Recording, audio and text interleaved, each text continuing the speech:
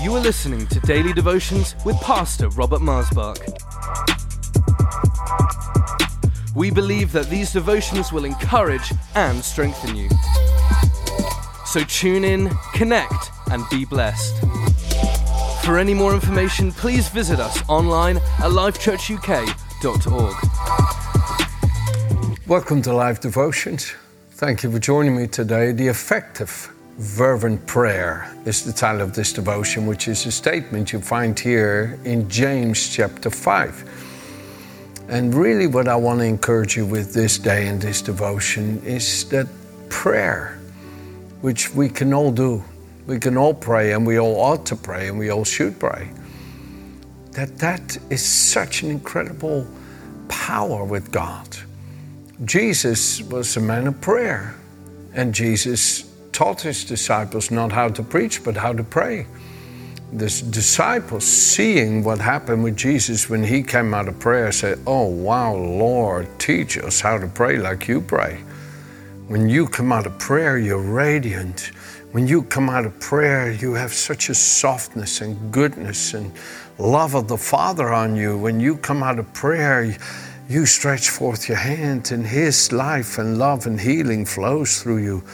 I want to have that kind of prayer too, Lord. I don't know how to pray like that. And Jesus said, well, in this manner pray, Our Father, who art in heaven, hallowed be thy name. Thy kingdom come, thine will be done. And Jesus immediately showed his disciples who wanted to see the same glory in life that he had with the Father, that they could come to the Father. We can all come to the Father. Jesus said, now when you go home and you close the door, talk to your Father. Because what he sees you have with him in secret, in intimacy, is what he causes you to enjoy in public. Oh, dear friends, you can pray. And I know you may go, yeah, but Pastor, when I pray, I don't feel anything. Don't go by feeling. I talk to Virginia every day. I don't always feel something when I talk to her, but I talk to her every day. And that talking is valuable. Now you got that. So you talking to your Father is valuable even though you feel nothing. Daniel was praying for 21 days and felt nothing. But the angel Michael came to Daniel and said, Daniel, from the first moment you set yourself to seek God, your prayer was answered. And I have come and to give you the answer to what you're looking for, and you're greatly loved in heaven. Come on, you find it in the book of Daniel. So look here at the scripture in James chapter 5 at verse 18, okay? Or let's start at verse 13. Is anyone among you suffering? Let him pray. Is anyone cheerful? Let him sing psalms. Is any among you sick?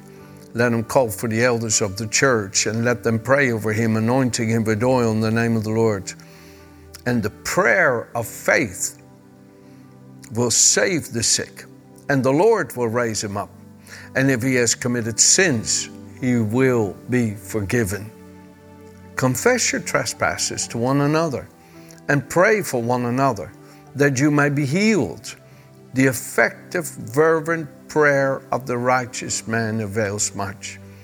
Remember, Elijah was a man with a nature like ours, and he prayed earnestly that it wouldn't rain, and it did not rain on the land for 3 years and 6 months. And he prayed again, and the heaven gave rain, and the earth produced its fruit.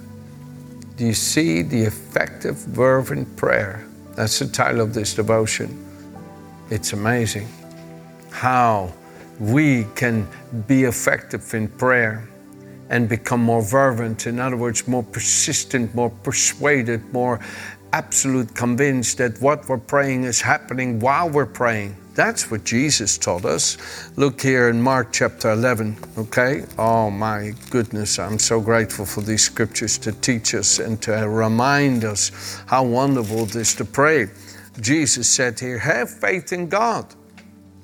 For surely I say to you, whoever says to this mountain, be removed and cast into the sea, and does not doubt in his heart, but believes those things which he says will be done, will have whatever he says. Therefore I say to you, whatever things you ask when you pray, believe that you receive them and you will have them.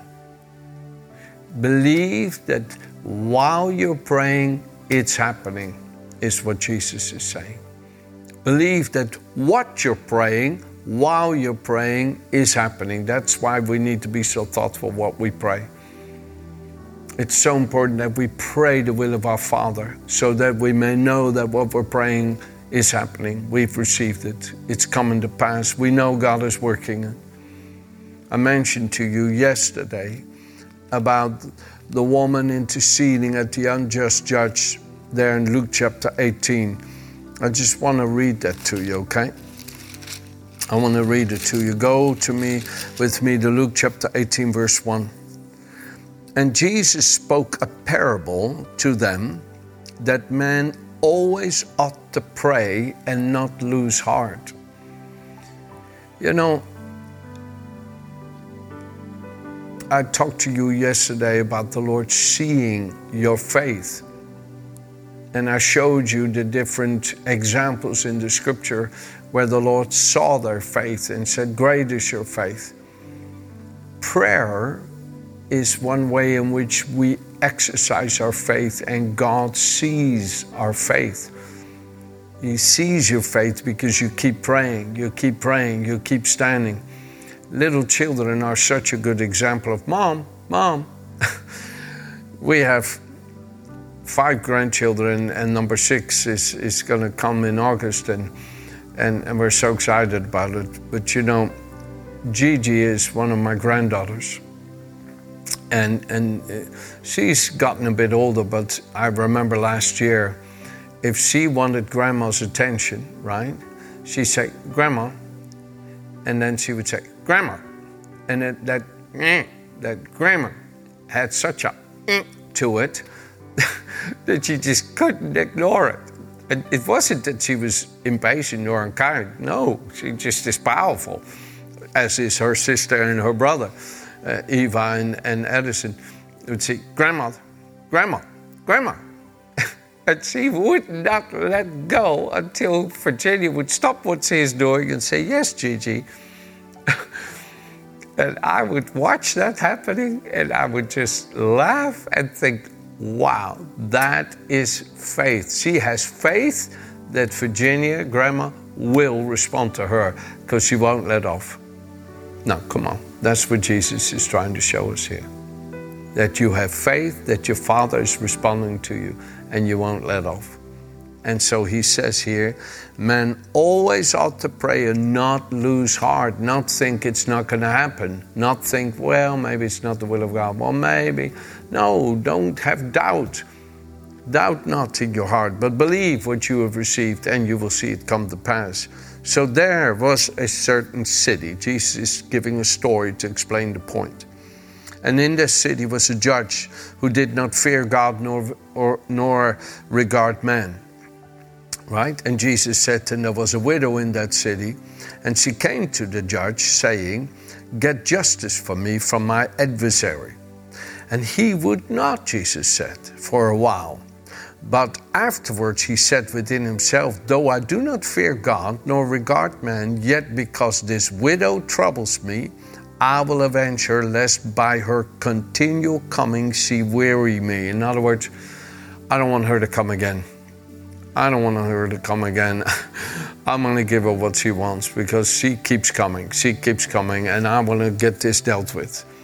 I don't want to, every day, here she is again, here she is again, okay, I'm going to just get... Jesus is using this familiar thing like Gigi saying, Grandma, and she kept on going, and that Virginia, okay, Gigi, what can I do for you? Right? That's what the Lord is trying to show you. Faith has that characteristic to it that it just won't doubt and it won't fail. It won't lose heart. No, the opposite. You grow stronger and stronger and stronger in faith, believing that what you're praying is happening. So he said, and then the Lord said, hear what the unjust judge said. And shall God not avenge his own elect who cry out day and night to him, though he bears long with them? I tell you that he will avenge them speedily. Nevertheless, when the Son of Man comes, will he really find faith in the earth? When the Lord comes to your heart today, can he see you? Thank you, Lord. Thank you, Lord. Thank you, Lord.